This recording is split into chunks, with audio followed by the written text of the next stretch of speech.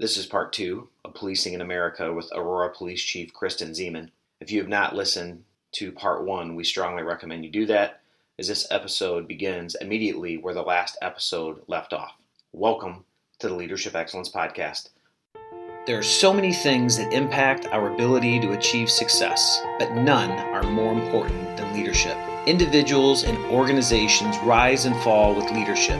We are here to help you rise. Thank you for joining us. This is the Leadership Excellence Podcast.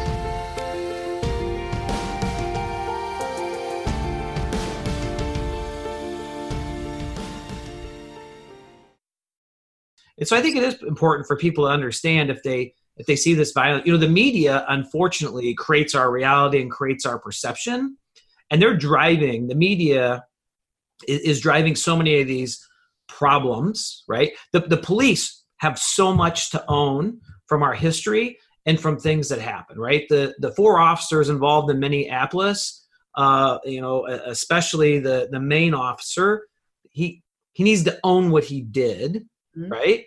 But by the same token, like we want to work hand in hand with our communities of color to solve these issues, and then this small group of people are giving everything this very bad impression.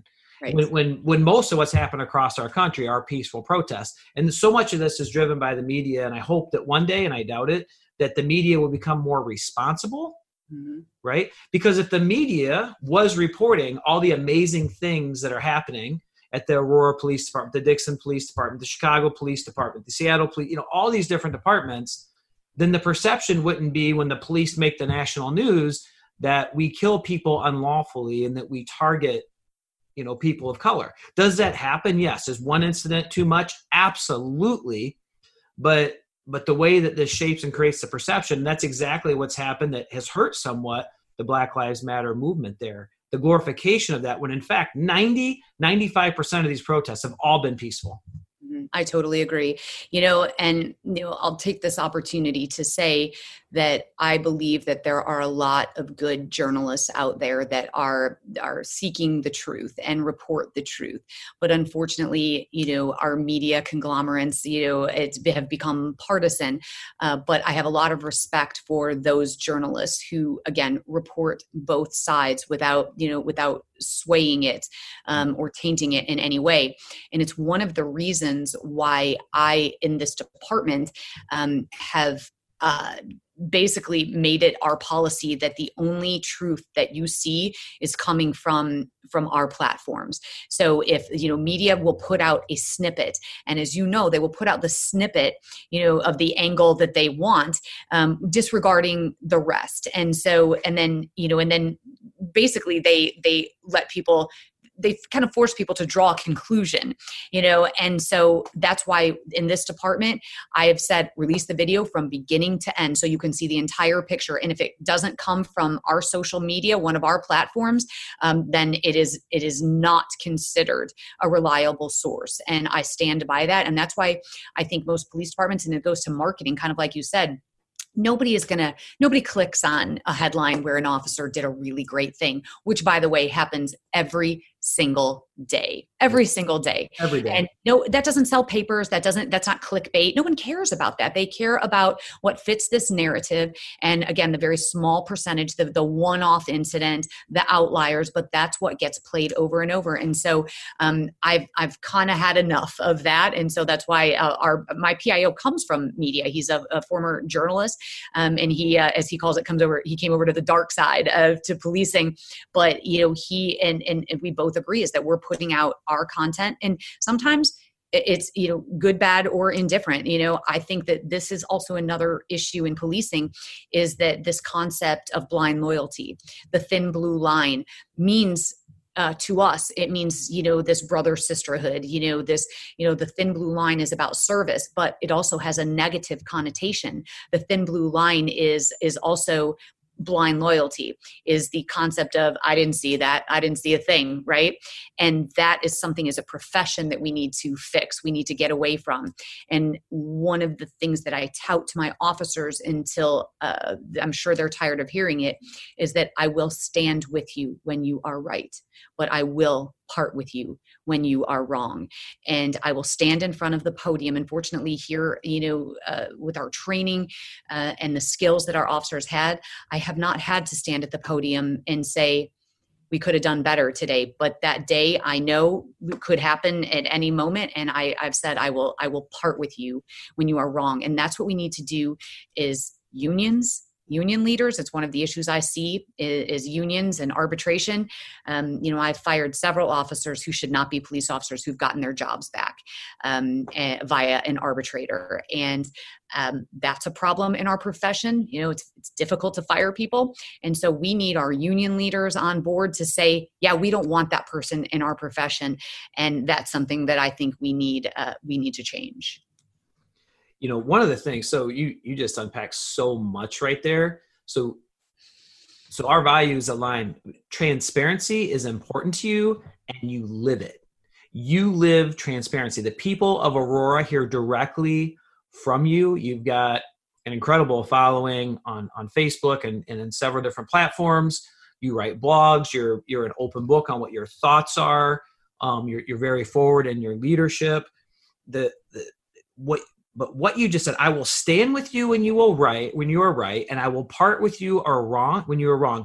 That's leadership, and that's the culture that you have created within your department, that accountability aspect. And the other thing that you unpacked during that I think is one of the main things we have to instill in our profession is that the front line to police misconduct, excessive use of force, racism, any other inappropriate behaviors is the police. We have to be the front lines. That street cop that comes out of the academy and gets out of FTO has to be rewired that you are the front lines. You police, if you're listening, if you don't like what happens following the unlawful murder of George Floyd, and you don't like these negative incidents, we have to be the front lines. And if we become the front lines,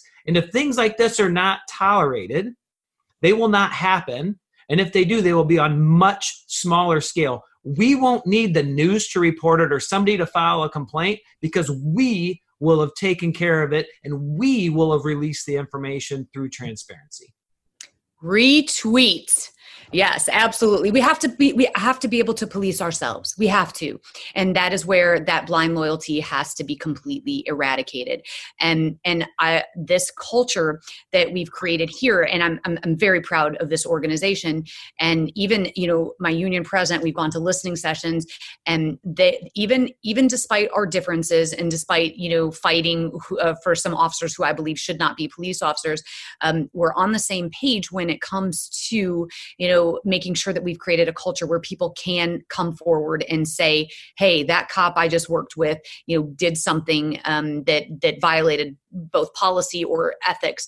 And our union has done a really great job of protecting that officer who has come forward. So, there is no, not backing them up on a stop. That doesn't fit in our culture. We've also, and that message does have to start from the top of what you tolerate. And again, being complicit. And that's where I, kind of go back to, just because it says it in your policy, if you don't practice it, then it's completely useless. But we have actually fired a police officer who was not the person committing the excessive force, but he stood by and watched as an officer slammed someone's head against the hood of a car who was handcuffed. And that officer who was standing there was interviewed, and he said the line, I didn't see anything. And he's right there on camera watching it happen. And we fired him for truthfulness. And so this is what you have to set from the top, and it has to permeate through the organization. Is that concept that blind loyalty will not be tolerated and that we have to police ourselves. And by the way, you're doing your peer officer a favor when you step in and you say, hey, you're a little agitated, I'll take it from here. So let's prevent those things from happening before we make headlines, before we make such a grave error. And errors in policing are not like errors as an electrician. If you snip the wrong wire, that's going to cost the company some money. You got to do it all over again. When we make errors, sometimes a heart stops beating.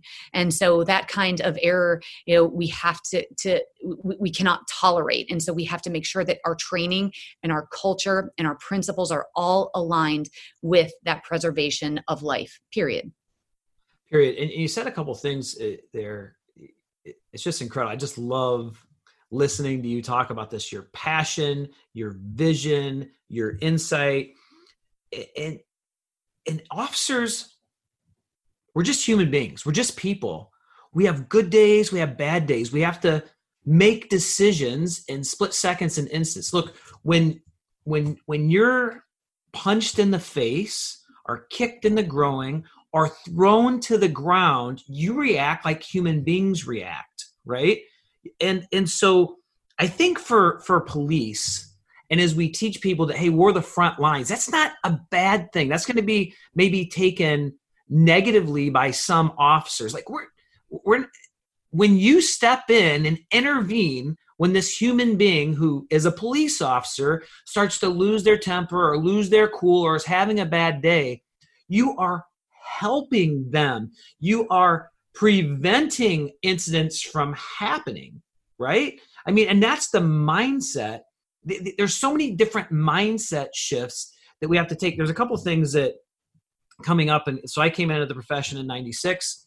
And I remember specifically in the trainings, and we're seeing shifts in this, but the warrior mentality versus the guardian mentality, right? The over glorification of SWAT and foot chases and fighting people and those things.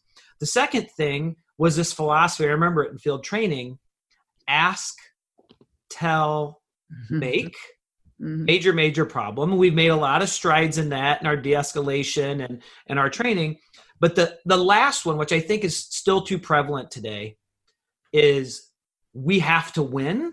And not from a side of just winning, but that losing is life or death, right? And so while losing in 1 or 2% of all interactions that police face is life or death, 98% of what we do, losing isn't death. And so we can't, our officers can't look at it through that lens. And that all starts with training, as you've talked about, the force on force. And so we created force on force live training. It's so much different. And we bought the suits and stuff. We had the interactions, but you've taken that to one step above. And I haven't been the police chief now for 3 years. I'm currently the city manager of Dixon. And I'm going to go back and check to see if our force on force training involves officers walking in and seeing an officer using excessive force or doing something wrong and how they interact, because that's so powerful. But I think we've got to make sure that these shifts and transitions happen. There's times for us to be warriors. They're very limited times. I think I read a blog you wrote on this. But guardians can be warriors and protectors, and that needs to be the mindset. Your thoughts on that? Absolutely. This is an argument that I get into quite a bit, and especially in the community. And as you mentioned, I'm pretty out there in the community and on social media, and I do put my thoughts out there. Love it. And some of which gets a lot of pushback, which I appreciate, because there have been times, where I'm like, wow, I didn't think of it like that. And that's the whole point. I'm certainly not saying I'm right. I'm saying this is my opinion and this is how I formulated it. So the concept of guardian and warriorship, I absolutely believe that police officers should first and foremost be guardians. That's what we're here for, to keep the peace in our community so people can work, live, and play and feel safe while they're doing it. So 99.9% of the work that our officers do day in and day out is about guardianship. And by the way, that still is law enforcement. A guardianship is perhaps writing a ticket for someone who's, going 20 over the speed limit, because they're guarding life.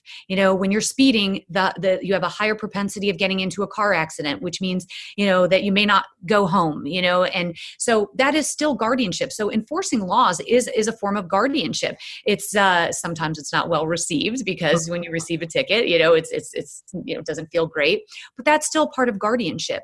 Even making an arrest, a lawful arrest is part of guardianship, but we can still do that while treating people with human dignity and respect. And so I'm gonna make two comments of one. I'm going to come back to one, which is about outcome. But the second point to that is that we are guardians. There is no doubt. But I will absolutely stand firm, and I will argue the fact that we also have to have living inside us a warrior mindset. And that is because that we are the first line of defense for our cities. Take yourself to 9/11, the worst terrorist attack that has ever befallen our nation. And black helicopters from the military didn't come from the sky. It was police officers and firefighters that ran in and not only tried to save people, but tried to figure out where the threat was coming from. So is that a warrior? Yes, it is. And I use my own example here in this city, on February 15th, 2019 at 1:24 p.m. when the call of an active shooter went out that he already shot 5 people within this factory, and the officers responded. Those officers went into warrior mindset, and they got shot one after another, and they went through that 300,000 foot warehouse looking for the shooter so he wouldn't hurt anyone else. And again, 5 of them shot while doing it. You can't tell me that that's not a warrior mindset. So I will push back on anyone that says, that we shouldn't be warriors, because there are some people, a lot of people. How many times do you get the comment, "Oh, I could never do what you do. I could never run towards that gunfire." Well, there's a reason for that. That's what first responders do. They put themselves in harm's way for people they've never even met before. So I will absolutely stand firm with that. There has to be a warriorship living inside them. However, warriors with good purpose. And that goes back to what I wanted to say before about outcomes. You're right. We're not playing a win or lose game here. And if you've read Simon Sinek's book, The Infinite Game, it has nothing to do with policing, but it literally has everything to do with what you just said, is that it's not about winning and losing. It's about the best possible outcome. So when you look at a situation where a person is running away, and they're shot, hold on, was that the best possible outcome? You know who they are, and could we be better, in our reactions, and again, win or lose means live or die. So is the best possible outcome is that we don't get that person right in that moment, but a life is spared? Well, yes, of course. I mean, it's illogical to think otherwise. So we have to start thinking about the infinite game and what the best possible outcome is. But I will say that we are guardians 99% of the time. But when the defecation hits the oscillation, then we have to have that mindset, and that's what sets first responders apart. You were really awesome, and you can see why the Aurora Police Department is looked at as one of the best police departments in the entire country. It's not just you, I know that, but I firmly believe, and I'll argue with you on this one, that individuals and organizations rise and fall with leadership. Yeah. Because you look at organizations, and I can think of 4, I'm not going to call them out on this podcast, on this video. I can think of 4 different examples where all that changed was the top leader, the CEO, the sheriff, the executive director, right, the city manager, and everything changed. And it wasn't because they were the best thing ever, but they understood leadership. A lot of the things Simon Sinek talks about, they understand it's about people, and they really know how to empower people, give them the tools they need, instill the right values and culture, and then get out of their way and let people do the things that people do, right? Yep. That is the only thing that I will take any credit for, is that my recognizing the fact that, that almost everybody in the room is smarter, more tactical. And so I have put the right people in the right position. So I know how to pick a pony. And so I know that, that our SWAT commander who oversaw our entire team and was the incident commander on the day of our mass shooting, I knew when I first became chief that he needed to be in that position. And I also knew, now I've never been in a tactical trajectory in my career. I've never been on the SWAT team. I've been more community oriented. I was as an investigator. So I don't know what I don't know. And I'm super comfortable saying I have no idea. And when he came to me and said, we need these tools and this equipment, I said, the only thing that I ask of you is to tell me educate me on what these are. I didn't know what 9 bangs were, and as it turned out, that's what saved lives that day inside of that factory, is it pushed the shooter into a corner just by deploying those 9 bangs. I didn't know what that was, but I trusted him. I said, just let me know so I can speak intelligently about it when asked, to our city council and why we're spending the money on this. But he is the one that acted that day when his skills and talent and ability all came together with his and his team, notwithstanding our patrol officers who had already been trained to handle a mass shooting, because we've had that scenario-based training so many times. So it's just putting the right people in the right positions. And to your point, I get the hell out of the way, and then I watch it unfold like a choreographed dance. And then I, of course, have the benefit of going to the podium and saying, this is how they performed that day. They rose to the level of not only their training, but their expectations. And so that, as a leader, that's the only thing I'll take credit for, is putting the talented people in their positions and empowering them to do what they do best. So I'm speaking with Chief Kristen Zeman of the Aurora, Illinois Police Department. And one thing I want to put out there, because we're going to have police officers, community members, different people. We're talking about policing in America, right? And we're talking about solving some of the problems and issues we face. But a lot of the scenarios and the things you've talked about, we want to say to the police, first and foremost, we are huge fans of police. That serving as a police officer was the greatest gift to me, and being able to make positive impact and change. And so as you listen to this, regardless of which side you're on or what, there isn't a side. This is all about how do we make our country better, our communities better, our state better.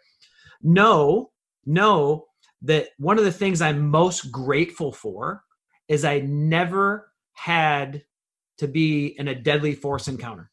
Like, police officers hope to never have to be in a deadly force encounter. And the other thing is to bring to life, because these aren't the stories we're seeing on the national news, is that in the active shooter situation, February 15th, 2019, 1:24 p.m., that's going to be stamped in Chief Zeman and her team's memories forever. The bravery and the courage. Think about 5 people were killed during this active shooter.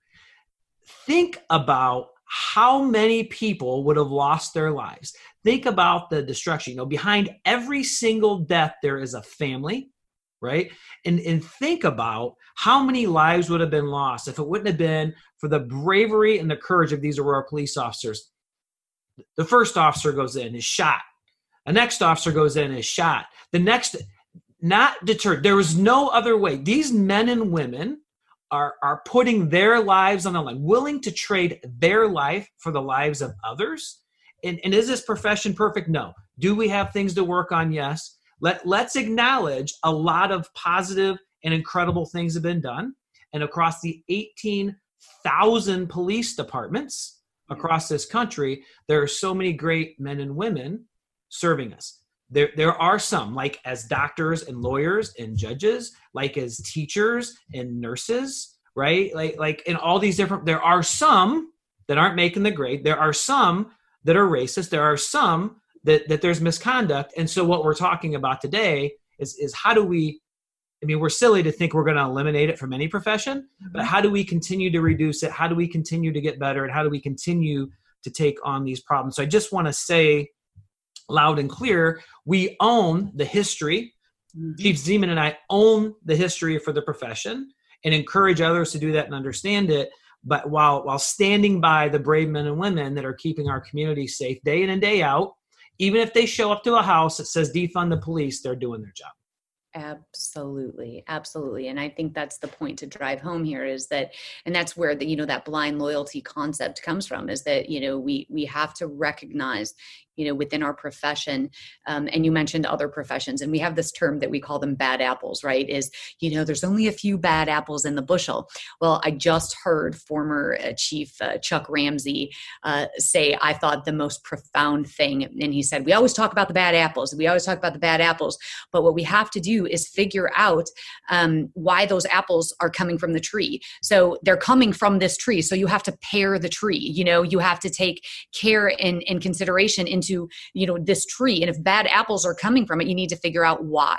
And that's what it comes down to, the most basic and simplistic forms of recruiting, who we bring into this profession, who we allow to put on this uniform and to wear this star.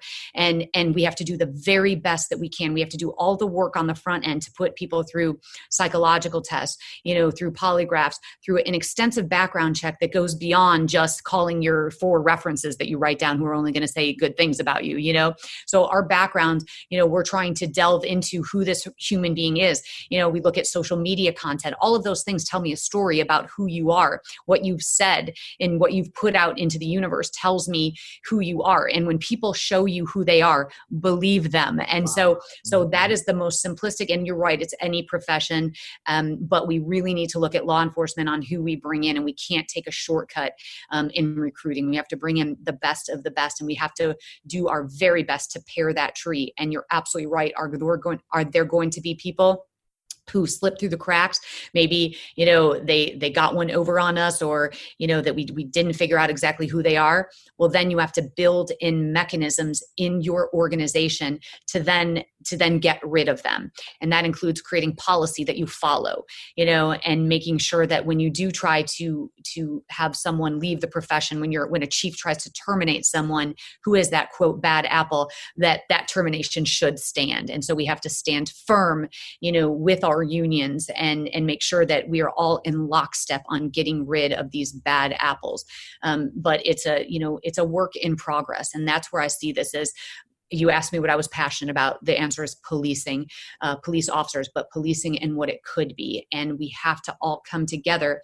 And just like, I've heard this analogy about doctors, they call it a practice, because they continually train to get better. And that's exactly what we need to do as a profession. We need to acknowledge that that good is the enemy of great, and that we have a lot of great qualities when it comes to the aforementioned, running towards things in service, in equity, but we most certainly can get better in our policies and in our processes and our systems. And I think most of that is truly the human factor, is bringing in that human factor and bringing in empathy, and not hiding behind the mirrored sunglasses and attitude, kind of persona that we've come to know that cops are, and showing who we are as people and being authentic and, God forbid, even vulnerable to our community. And I think that's where trust builds, is when we see each other as people, when we look at people and not down on them. Wow. You talked earlier about how all of problems in society have kind of been guided to and directed at the police, right? Mm-hmm. And there are a lot of problems in our society that end up in some form or another at our front door. And to solve the complex issues in policing, and the things you talked about were homelessness, substance use disorder, mental health issues, those kinds of things. To solve the issues facing policing is to solve many issues facing our country. And so what I say now is that to solve these complex issues cannot just fall on the police. Because when we look at crime, and we dig down, I've got my master's degree from Western Illinois University. I did a bunch of research on crime. And when you control for certain factors, and you look at the disproportionate arrests and imprisonment of black males compared to others, like the underlying factor when you control for variables is poverty. Poverty is a major, major issue. Equal access to quality education, broken family structures, rundown neighborhoods and geographic areas. There's so many issues and complexities that drive this problem that lead us to these flashpoints. So my thing is, we can't, everything's been dumped in the police's lap, and we agree, hey, we're not equipped to handle everything, but solving this problem can't be ours alone. So I ask you, Chief Zeman, who are the key stakeholders that we've got to bring together with the police to make this meaningful change that both of us are 100% committed to seeing, and that most, and I say most, of the 18,000 police agencies across our country would be committed to making. Right. And I think that goes back to the Sir Robert Peel principle of the police are the public and the public are the police. And I say that because I believe that it is our community that decides, what level of policing that they want from us. And what I mean by that is, right now, people call 911 because of the homeless person, on the street. And we say homelessness is not a crime. Now we can say, move along, but, they call us when there is a mental health issue. And so we truly are the ones who are responding to these calls. So the stakeholders are our community members. They are the ones who need to tell us what they need and want from us. Kristen Ziemann's opinion in this is that you cannot completely eradicate police officers. You cannot, the abolitionists that say, we shouldn't even have police forces, and here is why. Just a few days ago, I was told on the street that we had a social worker who was dealing with a suicidal subject. And several, I think, hours into it, the social worker said, I'm done. I can't do this anymore. The person was becoming more violent. And so the police officer was there then to take over. And of course, we're also negotiators. Our officers go to negotiation school. So they're skilled negotiators on top of being law enforcement officers. And so they were able to bring this incident to a peaceful outcome where no one was injured. But that social worker said, I can't do this anymore, because people do turn violent. And that is the ugly part of humanity that people really don't want to face, is that there are people out there that do bad things to other people. I mean, it's just simply the nature of humanity. And it's the dark underbelly of law enforcement, is that we see this violence that, that people, that befalls people. So what I believe is that there has to be a hybrid. I believe that there should be a hybrid of social workers who should go in and try to bring that situation to a peaceful resolution using their skill and ability.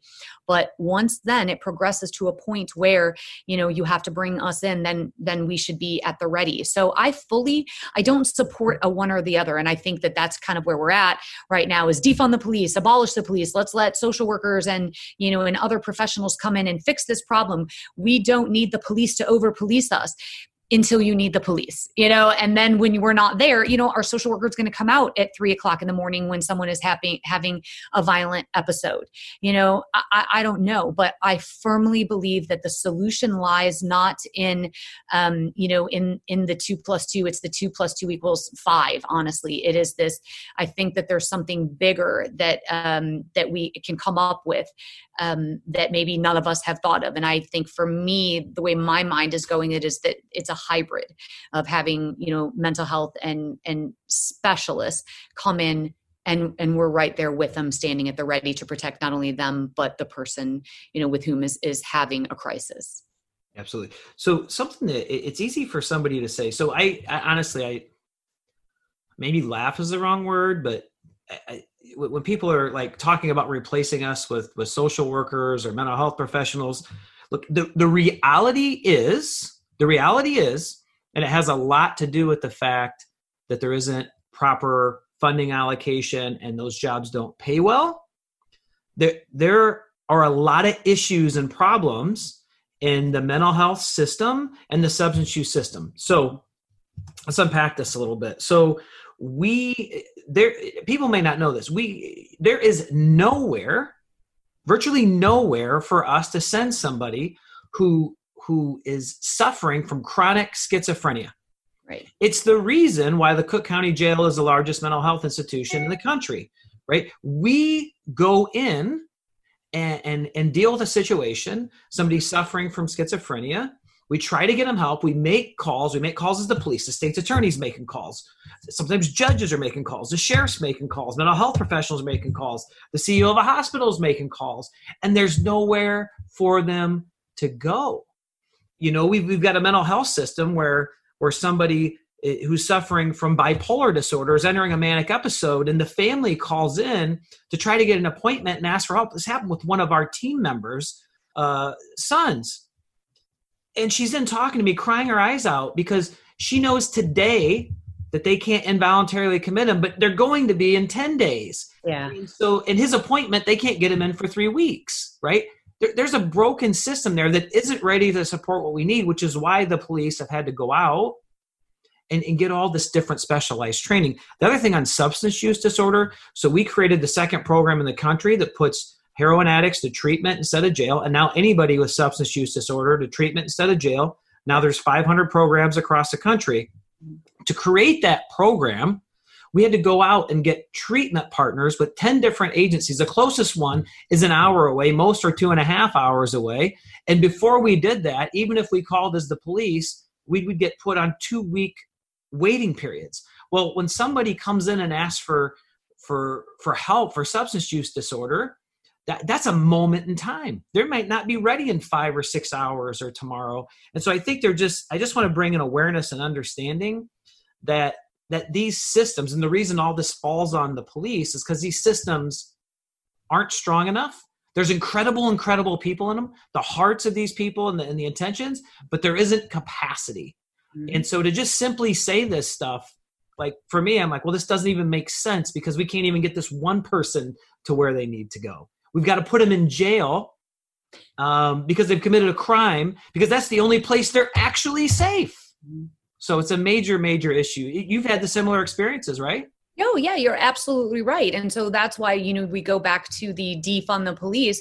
Well, whoever coined that phrase obviously does not have a marketing degree. It's terrible because, it's again, such a negative connotation about defunding policing when really it should be let's fund social services. Let's fund hospitals so that the police don't have to intercede, where we really shouldn't, and I was going to say where we're not trained, but the fact is we've had to become trained now. Yeah. All of these things. Yeah. I mean, so it before we weren't, but now we're using a lot of our money and resources in training officers on how to deal with mental health issues and how to respond to these situations. And you're absolutely right. There is a gap, and that the only person to call is 911, because you're right, that's where they're safe. And so you want to talk about funding and stakeholders, first of all, pay social workers and DCFS workers and, all of substance abuse counselors, all of the people who have entered into such a service profession, pay them more so you attract more people to the profession, and then give them facilities and give them resources so they can deal with these issues. So we're not looking at it getting to the point where the police have to be called in. So it's all about preventative measures. So if people truly wanted or had, wanted to solve this problem, then we need to delve into these problems and then provide resources there. I don't know. Sometimes I feel like I oversimplify things, or, like I have 3 eyes, is that it's not that difficult to see that there are no stopgap resources in the middle of an episode and 911. So let's figure out whatever that mechanism is and let's do it. Yeah. And I think the truth is, when we unpack these things, is there a need for leadership? Is there a need to shift in some places or to strengthen in others, cultures and policing? Is there a need for police to be the front lines of misconduct and abuse and authority? All those things are true.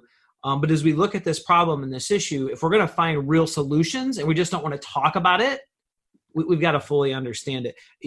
There's things that are going to need to happen at the national and the state level, but they're not going to bail us out. So something that came back to you, who are your stakeholders? They're your community. And a lot of these issues and problems are going to be solved community by community. And I think that the international chiefs, and I know the Illinois chiefs as well, are doing a good job with stakeholders like the ACLU and Black Lives Matter and NAACP, involving the faith-based community. We've got to have the support of the elected officials and not just talk in politics, like support and action.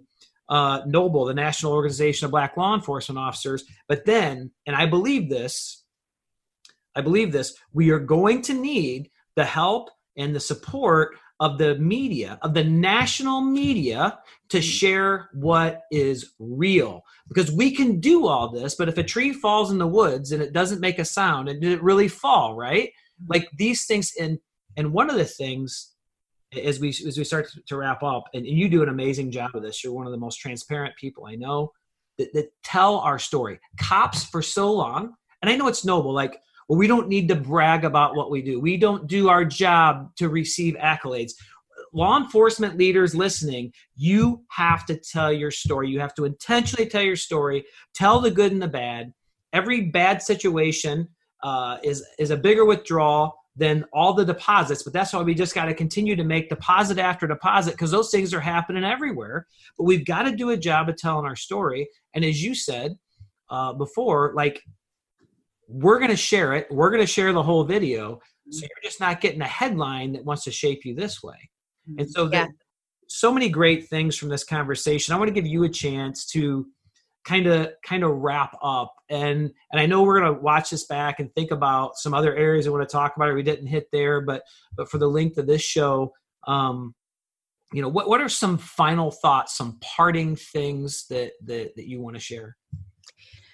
So, I think we find ourselves in such an obscure time and place in our history, and as we look back on this moment in time, going from literally one crisis to another, from a pandemic to civil unrest, we cannot waste this opportunity.